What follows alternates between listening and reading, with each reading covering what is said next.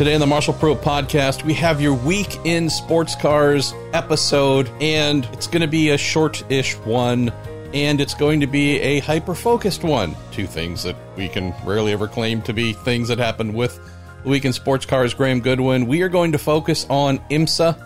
We are going to do a second part of the show, that being a 24 Hours of Le Mans special, where I, Marshall Pruitt, read a bunch of your questions to our resident specialist in terms of reporting, knowledge, presentation, radio, TV, carrier pigeons.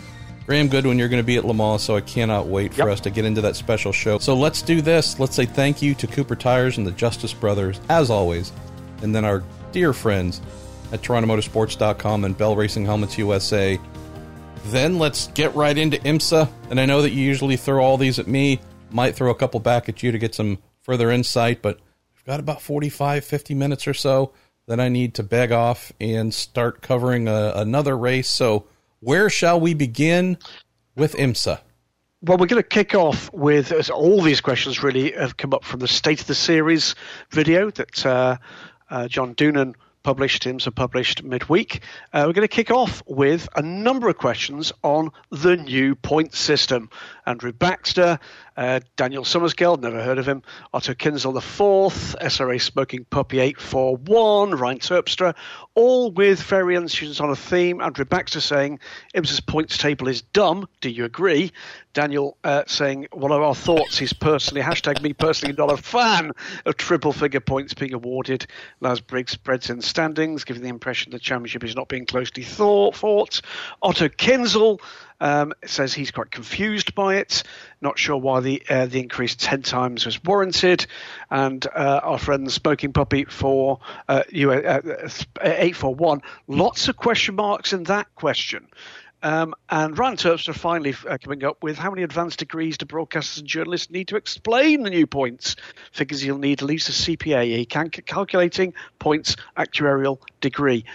Marshall Pruitt, it is a completely different look to the point system. What say you? First, I say I love Andrew Bacca because his opening question, 1, 2, 3, 4, 5, 6, 8 words. It says it all. IMSA's point table is dumb. Do you agree? I also love the fact that you spell out Smoking Puppy 841 as not to be confused with Smoking Puppy 842. I don't know, but it's a good friend. So here's how I have grasped things a little bit, friends. IMSA wanted to spice up their qualifying show, lack of show, but by and large, spice up qualifying to make it a more meaningful thing to tune into, if not come and watch trackside. By and large, on the Pro-Am class side, so that being LMP2 and GT Daytona, we assume that's also going to include the new LMP3 class, which we'll get to in a moment. Pro classes, GT Le Mans and DPI, not really a question or issue in terms of qualifying fun.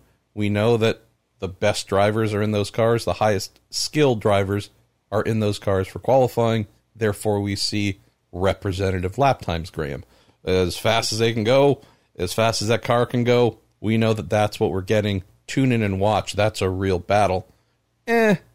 Not often the case in the Pro-Am classes, where because of the rules, the minimum drive time numbers and such, we often have the AMs placed in the car for qualifying, and no disrespect to the AMs, but obviously in almost every instance, they are not capable of coming close to the pros. Therefore, Pro-Am qualifying in IMSA for a good long while now has really been a thing where, of course, we set who's fastest and who's slowest in the Pro-Am classes. It's not a lot of fireworks. Vehicular dynamics gone mad, and oh my goodness, look at the lap time, look at the angle of the cars. It's just, wow. We don't get a lot of that because most of the time we see the AMs put in so that they can start the race and be pulled out, and the pros can do the majority of the race afterwards. So qualifying in Pro-Am, all about race strategery, not a demonstration of maximum potential speed for the vehicle. This is where this qualifying change came from, which piggybacks and connects directly to the points question.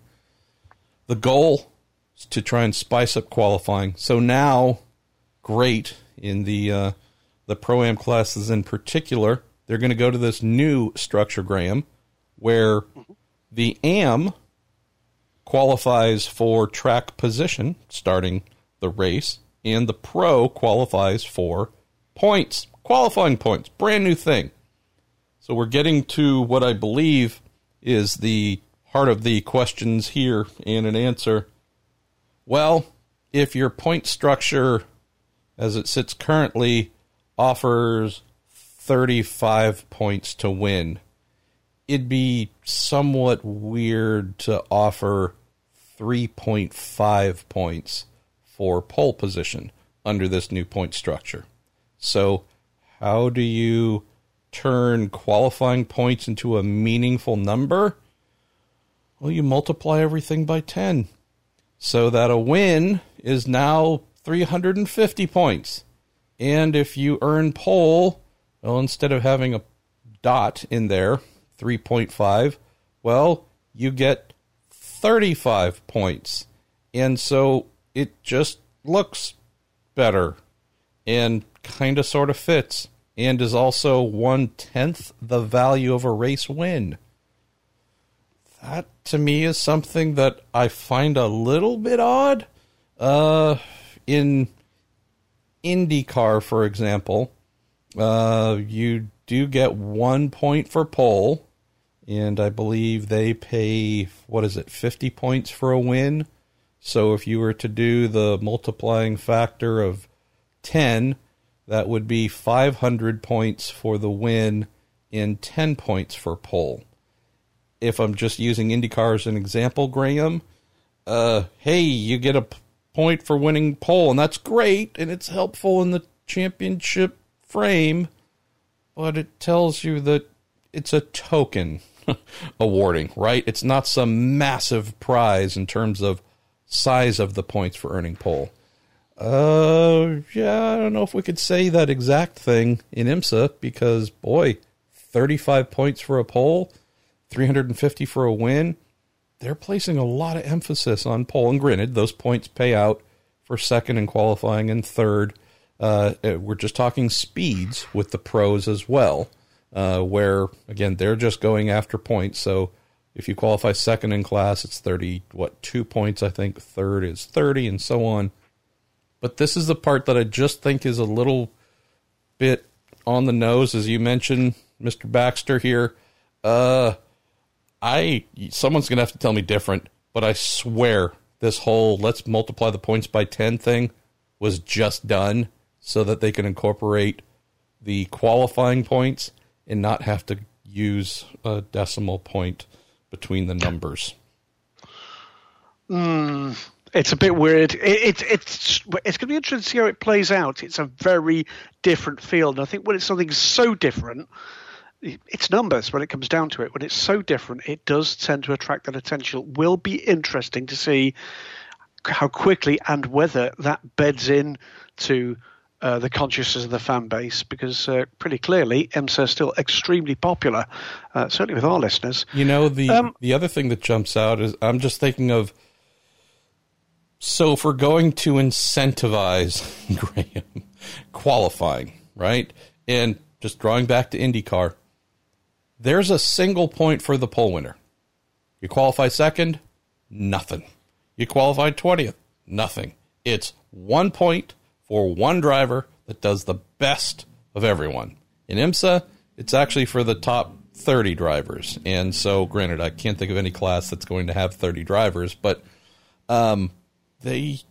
everybody gets points effectively for how they qualify. So that's something where I don't understand that as well, right? Of course, you get more points if you're on pole than not being on pole, but you also get more points for qualifying 11th than the person who qualified 12th. So, again, just thinking incentives, it seems like we've skewed things in a bit of an odd way. So if we're going to do that, though, Graham, because, my brain is highly bad, Could we incentivize pit stops? Could the team with the fastest average pit stops be given points? Could we incentivize driver changes? The fastest drive. I mean, I'm just saying, if we're going to if you want to open this up, what do we do? Fastest drink bottle exchange, fastest wipe of headlights, fastest removal of windscreen tear off. I don't know, but maybe our listeners can come up with some other, well, why don't we incentivize that? That doesn't make any damn sense. And kind of go from there. Moving slightly aside from, you're slightly pulling everybody's leg here a little, but moving aside, MP, from the point where it does seem that there's a kind of international sport at the moment of removing the role of the pit crew from the equation in strategy and in the rule book. There is something there, isn't there, around the potential, if you're going to start to incentivize things, of recognizing the role of this as a team sport. 100%. So that's what I'm saying. There's me thinking you were being sarcastic. No. Let's go ahead and award points for fastest pit teardown. Whomever packs everything up the fastest. There you go. 10 points for you. And hey, fastest driver toilet lube break. There's 3 points. Maybe if you're the best, you get 2 points. It's a deuce. I don't know. But, yeah, I mean, again, I'm speaking out the side of my face, but if you're going to give points for qualifying, reward the people who do the best, not everybody for simply turning up. And I know that you could say that about the race. Well, doesn't everybody get points in the race just for showing up? Well, they go out there and race really hard for a significant amount of time, and I can see justifying rewarding that with points for effectively everybody that does that. But for a really simple, let's determine the order of how the event starts and who starts where, and it's a 10-minute basically blast per class type deal. Okay, we'll add another layer where in the Pro-Am classes, the pro climbs in and they qualify and they get points based on how quickly they go. Okay, but again, I would just say qualifying is such a meritocracy of speed, whereas the races tend to be something where a lot of fate and misfortune and a lot of things conspire against the results being just clean and without any outside influence. I just think it's weird to then kind of say, well, hey, if you turn up for qualifying and there's less than 30 or fewer of you, you'll get points for just simply going around. Bizarre, man. I don't get that at all. So let's move to something that maybe I will get. Well, let's move to the other major point that pops up here from the State of the Series, State of the Sport address, and it will not be a surprise to either you, MP, or to the listeners to hear that's to do with the introduction into the IMSA WeatherTech Sports Car Championship for a 6-race championship and a additional race at the Rolex 24 Hours at Daytona of LMP3. So this will be the introduction of the Gen 2 LMP3s, the new cars that were introduced this year in Europe. We're due to come into IMSA Prototype Challenge next season. There will be a 2-class system in Prototype Challenge for the new cars and the old cars retained. But the 2020 spec cars, so more power, better aero, more safety features on those cars, will also be welcomed into a 6-round or effectively 7-race season. It includes, fairly remarkably, all 4 of the Enduros, albeit with the Rolex 24, as I say, being a standalone, plus 3 other races. Variety of questions here from both sides of the spectrum, really. Daniel Summersgill, John Schultzer, Right Turn Lover, Alex Eichmiller, Patrick Lindsay, not that one, John McCarthy, James Counter, Dinesh Ramasar, Lance Snyder, Jose Tapia. There's a lot of interest here, but let's chuck in a couple of the major points here. First thing is, just some general thoughts from you, MP, about how you think the classes will now interact on track. If I chuck into the mix here We have had the opportunity to see these cars in competition in 2 series that I've been trackside for. First of which is the Michelin Le Mans Cup, which is a pretty large group of LMP3 cars and GT3 machinery. They generally, when driven well, are well ahead of the GT3 cars on occasion, with inexperienced gentleman drivers and pros in the GT3s. You'll see the GT3s rise up through it. And then, of course, the European Le Mans Series with a full grid of LMP2 cars, 15 or so this year, about a dozen or so LMP3s, LMP3s, and then GTE cars. And unless things start to get a little bit busy or we've had some poor weather, it has to be said that's a mix that has worked. How do you think it's going to crack through, though, with that DPI, LMP2, GTLM, GTD grid LMP3 cars coming MMP? I don't know. It might be your microphone. It sounded like you said the word LMPC a lot. I didn't, but LMP3. Yes. Kidding aside, I am reminded of LMPC, and I'm also reminded of the American Le Mans Series GTC class when I think of the upcoming move to incorporating LMP3. Identical reasoning for LMP3 as both LMPC and GTC, that being car counts.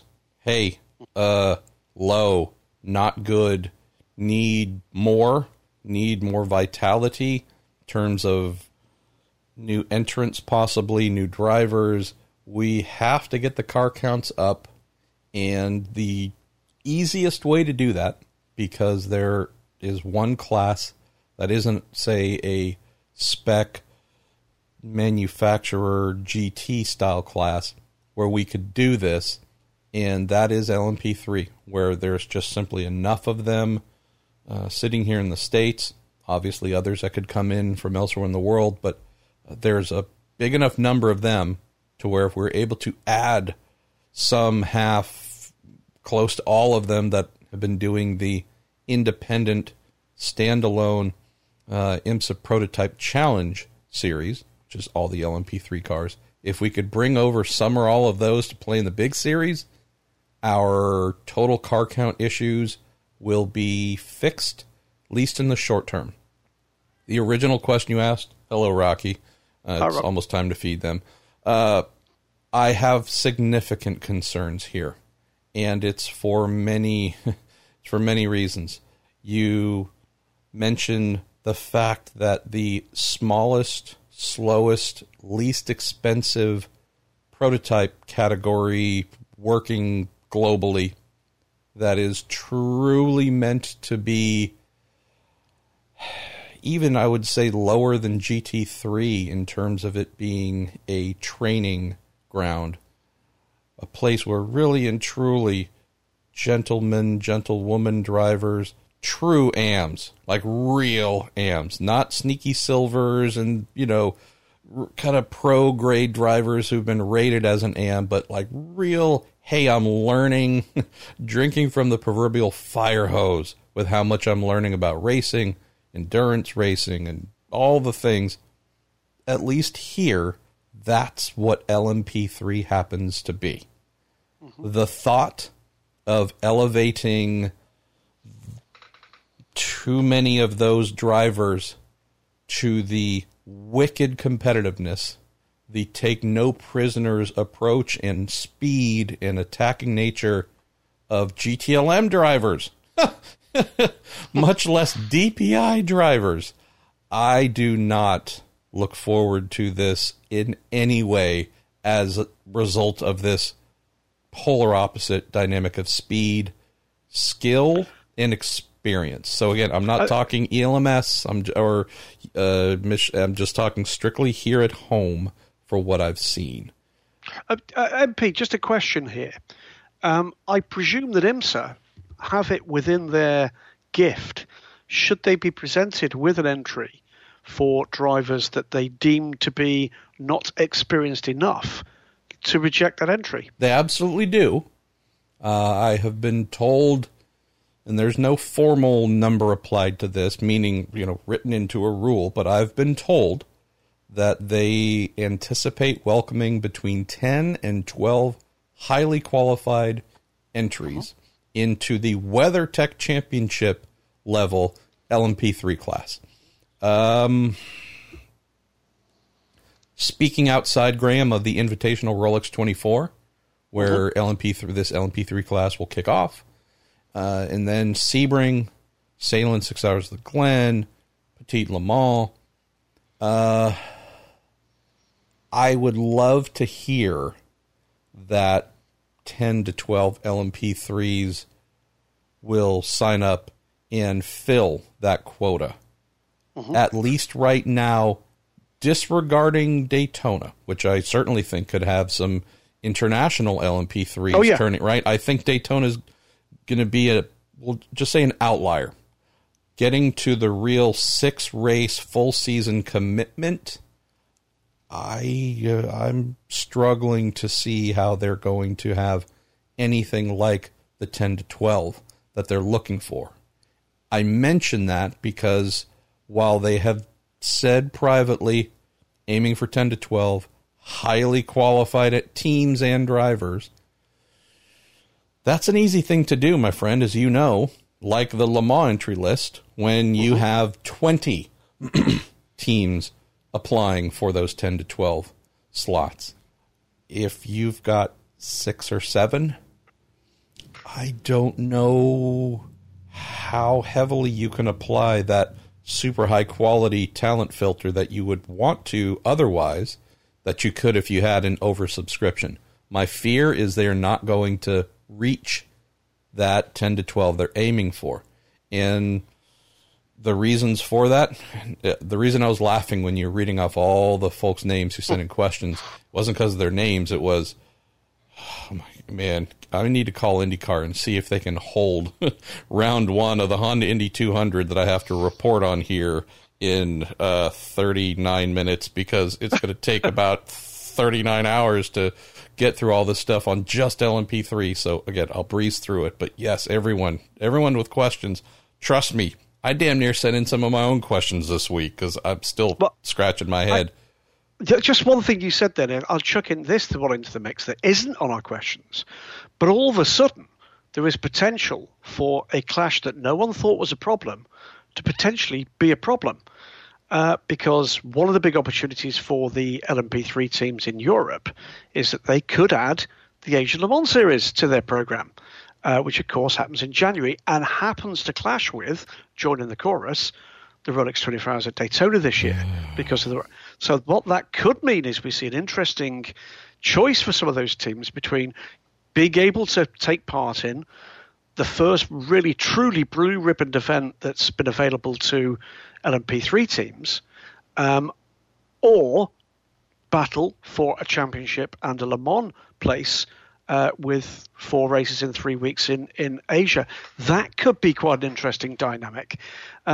Which brings, by the way, one other thing that is raised in the questions here, which is, are these cars equipped for 24-hour racing? Now, we have had LMP3 cars take part in 24-hour races in the past. The Brit Car 24 Hours did have a Ginetta one time. We've had LMP3 type machinery at the 25 Hours of Thunder Hill. Didn't do that great, but so we have had them, but it's simply not a format of racing that we have seen these cars in before.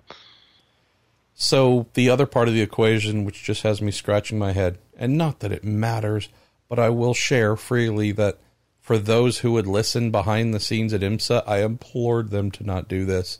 I understand why they have. They need car counts, they need entries, they need the money that come from those entries. They need, there's real financial and image-based needs for this. The last race, the most recent, why am I forgetting the name of who sponsored the event? But the 6-hour race at Road Atlanta, it had 28 cars, Graham, and that's all 4 classes in attendance. It wasn't one of the races where they paired off one of the classes. 28. I mean, again, I don't mean to keep bringing up IndyCar, but today's IndyCar race has one class and 23 entries. So this is not... I fully get the reasons why, because the indicators are saying things are trending down. We also know Porsche GT team is leaving at the end of the year. We might suggest that there could be a couple of other losses. There could be some additions too, but we know they know. They know we know. We all know they need cars. So got it, understand the reason why. The question about quality and preparedness and readiness for some of the drivers to be in these vehicles with a Pippo Durrani set on kill or Lawrence Vantor, whomever. Again, these are some rude awakenings that I fear will be coming. We've seen this happen before, Graham, with the LMPC cars, and really making bad decisions getting in the way and calamity happening. So that's where the fears are driven from. The other item, and exactly to what you're mentioning about the 24-hour race, 12-hour, 10, 6, you name it. So yeah, if you are a Performance Tech Racing, the awesome Brent O'Neill, who enters an Oreca 07 Gibson in the LMP2 class quite often, well, you have pit equipment. You have, maybe not all, but you've got a lot of the stuff you need to go to a pit lane and run an LMP3 car. Not talking about the short races, but the true endurance races. That's great. They've run multiple cars. They have plenty of equipment in the shop. Wonderful. There's a lot of teams running LMP3 cars that IMSA would hope would sign up for the WeatherTech Championship class. That do not. That would have to invest significant amounts of money on infrastructure to have the parts, pieces, timing stands, and refueling thises and that. Just, there's a big capital investment required just to have the bits to put onto pit lane, even in the garage. A lot right there before you've even gone to the track. Then the other part, which is the thing that scares me almost as equally, Graham, about the potential of driver combos, it is, holy poop, what are we talking about for budgets for a sub GT3 class? So overnight we go from having this 6-round IMSA prototype challenge class, where the longest race I believe is 4 hours on the docket this year. Everything else is hour 45, 2 hour, whatever, but all their races are 4 hours or less. Most of them are under 3 hours. All of a sudden, in this 6-race official championship, 3 of your races are the 3 of the longest races in the schedule. And the opening one is indeed the longest of all. It's invitational, I get that, but bolting 3/4 of IMSA's endurance calendar as half of the LMP3 schedule, brother, this is where the costs just go astronomical because of all the consumables and brakes and thises and that's. And are all of these parts and components going to complete 12 hours of Sebring and be usable for the next race? Or are teams going to be buying new gearboxes and new uprights? And again, we don't know the answers to all this, but this is not some quick thing like, hey, the folks spending money in the 6-race independent series where they don't do long races is just going to be kind of matchy in the same when they come play in the big series. This is not going to be cheap. So that's the other thing that makes me wonder if we're ever going to get to that 10 to 12 entry goal. So I get the reason why to close.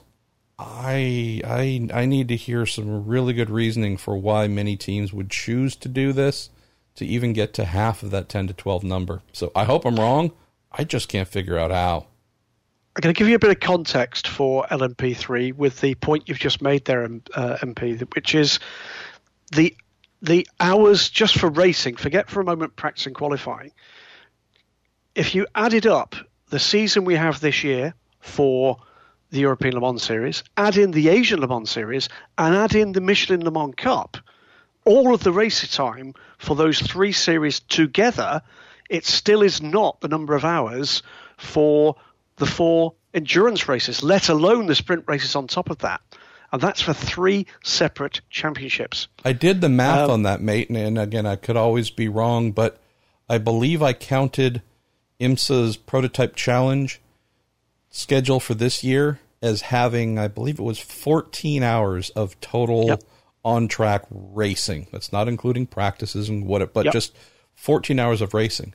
If you throw in the Invitational Rolex 24, which I assume every season-long entrant would do because you, in theory, can raise more money by having more drivers. It's the biggest event, so you can maybe sell more sponsorship. That would go from 14 hours in the standalone series to 60 hours in that same 6 race plus this one 24-hour invitational in the big series. Just saying, man, it's like building a house. If you say you want to build a house that is 2,000 square feet, you get quoted a certain amount of money. You tell that builder, let's make it 6,000 square feet. It's not going to be the same number. Holy crap. Lots more building materials and labor and time. So, of the many things I need to do but haven't, getting a projection from some anticipated WeatherTech Championship LMP3 entrants on what the budget difference will be. I just need to chase that down because I think it might be a number that has us going, what? So, anyways, we have, my friend, 25-ish minutes. So that's one really quick question on P3 before we shift on to a couple of bits about schedule and GTLM, which is, do we expect these teams to be new teams to the championship, in other words, additional cars, or are we going to see some teams in LMP2 and or GTD switching? Not sure about switching. Did see the press release from Brent's Performance Tech team saying they are committing to running in the new LMP3 class. They did not commit to car count, driver names, any of that. Their press releases of late, by the way, they certainly leave more questions than answers. So can I use the word ramble? Well, how about not understanding the concept of information dissemination through printed press releases? I think I divined the fact that they're not scrapping their LMP2 program in order to do LMP3, so I think they're going to keep doing P2, which would mean they're not leaving one to do the other. So, obvious statement alert. If you can tell a P2 team owner, DPI, GTLO, GTD, that they can make money by entering LMP3s starting next year, you will see that 10 to 12 car maximum filled immediately. I don't know how they're going to make money, so I don't think that's going to be too much of a thing. So therefore, I don't know if we're going to see a whole lot of additions from existing WeatherTech teams. Defections from one class to LMP3, I think that, again, could be, if it were to happen, it would only, I think, happen from an LMP2 team putting all of its weight behind LMP3. I do believe it's going to be the vast majority of IMSA Prototype Challenge teams stepping up. So, again, but I just need to get a feel for the numbers first to find out, like, oh, is that something a AM driver currently paying for a 14-hour season right now would reasonably try and pay for at the up to 60-hour level in the big series? Because that's really, man, that's the deciding factor. What's your AM paying now pre-WeatherTech Championship level? And could the multiplication factor, whatever it is, of this current budget, is that something they would even consider? And if not, we have a non-starter. By the way, first time I can remember that you could actually run the same car in both the Maiden Championship and a Challenge Series. Absolutely. That's perfectly spotted as usual by you, Monsieur Goodwin. and also by one of our listeners. Let's trot on through, because there's a bit of ground to get through before you go on and do the next thing. Damien Peachford says, Marshall, are you surprised IMSA didn't cut a race or two, easing finances for the teams in 2021 from the calendar? Have to say, I was surprised at that. 1,000%, Damien. Yeah. We mention this every couple of months on the show based on whatever question that leads us to it. Racing is meant to be a scalable thing. When economies are booming, we tend to see more cars, more races, more everything. And when we have the inverse of that, we have the inverse of that. It feels like we're in the inverse of that. Even if LMP3 does bring car counts up, and boy, that's great, and we're at 40 cars everywhere we go, it still feels like the economy is in a place where, yeah, if IMSA were to carve one or two off, I don't know if you'd go a whole lot more than that. I mean, what is it? We have a couple of classes with 10 races for the year. What is it? One with 8, I think, and one or two with 6. Like you, I'm a bit surprised that in recognition of what we hear, Graham, you and I, every day, and those that we speak with during the year of the COVID, it is just wacky, crazy, uncontrolled concern about how we're going to pay for this. Sponsors are either wanting some money back. That's something we hear a lot of. Hey, they paid for a full thing. They're not getting the full thing. They want money back, or they're going to delay some of their payments. Who knows? You take all that, what's happening right now, we're at the exact time of the year, August and September, where pretty much all business for the following year is concluded. Driver contracts, sponsorship, all these things. These things are being pushed back and delayed. We're not here. How's this? Other than performance text, kind of non-numerical, we can't tell you what it is, but we're going to confirm we're going to do LMP3 next year. We haven't seen anything, my friend. I'm just talking IMSA. We haven't seen anything from anyone saying they're doing anything next year. We know we're going to hear it. So the main takeaway here, Damien, is, totally surprised that we haven't taken at least one, if not two, races off the schedule to reflect the financial questions and insecurity that we expect to carry on into next year.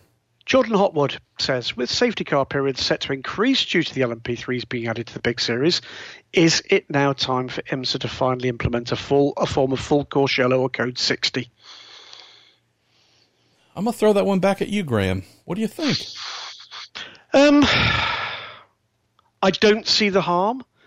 To a casual observer, the rhythm of the safety car periods in the States, particularly with the shorter races, does seem to take quite a while. It does seem to take a chunk of that race out. It's got better over time, I think, rather than worse. We had a period where it was pretty overwhelming, but I think they'd do themselves a favor if they trialed it. It's almost like, it's a kind of suck it and see basis, and just trial that. It's worked in a lot of other places to keep the rhythm of a race together and to give you the race direction, the opportunity to fully neutralize a race should they need to do so. But I wonder, particularly if you've got something like debris, etc., it's a good way just to press the pause button rather than effectively a stop and go, which takes, I mean, how long do you reckon? 15 minutes to get through that process? Yeah, it can. If you're watching from home, or even if you're in the grandstands, it's enough time to go visit the water closet and tend to nature's business, and probably get a beer and wait for a sandwich or a hamburger or something to be made for you. So ample time. It's a chunk. Okay, two more major points before we leave this trot through IMSA. The first applies to GTLM. There's two questions here, and one I'm going to add. John Schultz says, where does GTLM go from here? What does the future hold for GTE cars in IMSA? Is it now just a harvesting off of the remaining manufacturer's interest until it's run dry? Motorsports 86 says, I know we talked about Porsche pulling out of IMSA GTLM before, but didn't really talk about why the pullout is from IMSA over the WEC. Why do you think Porsche chose to stick with the WEC? There's a couple of other points I've seen as well, which are at the periphery of this, which is a couple of people surprised that we haven't seen the opportunity given in 2021 for GTD Pro class, maybe alongside the GTLM cars, MP. Something you and I have discussed on the show many times, Graham, this future of GT racing, how it might pan out in IMSA, whether that could be mirrored in Europe, whether it might happen in Europe first and then be copied over here. Everything that I know says that the LMP3, I'll call it experiment, the bridge of getting numbers up, that bridge experiment, it's a 2-year thing. It's a 2-year plan and meant to expire after 2 years so that we will have a consolidation of GT classes. And I do not anticipate, based on what you have been hearing for a long time, I've been hearing for a long time, that GTLM will indeed not be a thing once it expires, terms of being a formula, and that its replacement will be the aforementioned, not only in the question, but like many of us who cover sports car racing have hypothesized, we're going to go to that GT3 Pro and GT3 Pro-Am model, maintain what we have right now, just talking IMSA with GT Daytona, which is a by rule Pro-Am driver formula, but replace GTLM with a fully pro version of GT3. So, as I understand it, this LMP3 stopgap help measure is just the thing that has been dialed up while we wait for Pro/Pro-Am GT3 racing to take hold and hopefully, in theory, Graham, get them car counts back up to a good place. The Porsche decision, if I'm right, and please correct me if I'm wrong, that would have been a Porsche North America decision. Yes. And so it's not a matter of Porsche corporately making that decision. Porsche continentally made that decision. And I can't say, because I don't know, if someone from the mothership in Germany was involved in that and, said or suggested or made whatever, I can't tell you if and what leverage might have been applied there, but I do know that with the USA being, always Porsche's either first or second best sales land, that yes, indeed, although Porsche, they certainly thrive here in North America, what has been going on here in terms of lackluster sales across the entire industry and downsizing with staff and layoffs and firings and everything that, again, I'm reiterating what most of us already know. But yes, as it was explained, I believe, in the press release, and as I've only continued to hear, this decision has been made directly as a result of COVID-19, and we don't want to be out spending money playing race car while too many of our family members are struggling and hurting. I think also, Graham, which is maybe something we've discussed before, but I don't know if too fine of a point's been put on it. We have it on pretty good authority and have had it on pretty good authority for a while, pre-COVID, that Porsche will be playing in DPI 2.0, also known as LMDH. If it were not for that, and that there has been a plan to step up to the top class, I can't say if this leaving GTLM right now decision would have been made. Or I think it might have been a harder one if there was no couple years down the road destination that they were already aiming for. So without that, maybe it would have taken longer to arrive at this decision. Maybe they would not have arrived at this decision. The fact that there is something that we are all confident will happen here in a year or two from now, I think that made we're going to step back and curtail the GTLM program a bit early. I think that just became a little bit easier to green light. Okay, final question, and this trot through IMSA comes from Jacob Bain, and it's around Acura and in the wake of the announcement that Penske and Acura are splitting at the end of this year. Yeah, no. When we hear the 2021 Acura DPI plans at Mid-Ohio, which I think is what we still expect, yes, says I've Jacob. been told that is definitely still happening.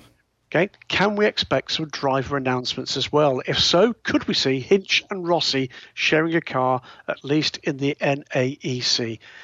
Me personally, he goes on to say he'd love to see Mike Shank Racing Acura with Ten Cameron, Ricky Taylor, Ryan Hunter-Ray for the NEC.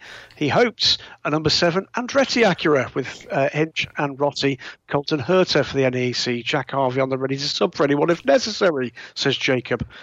Are we going to get drivers as well as teams? Jacob, I love that you're just turning this into instead of the International Motorsports Association, the IndyCar Motorsports Association here.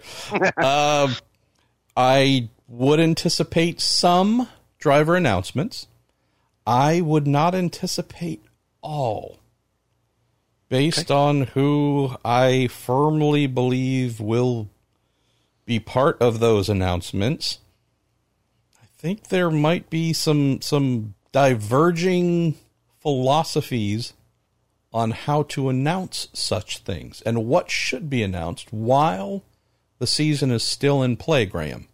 So you have one popular approach, which is, hey, we're going to have some drivers next year that are driving for you at your team over there, but we're telling you, in case you didn't already know, they're leaving and coming to us.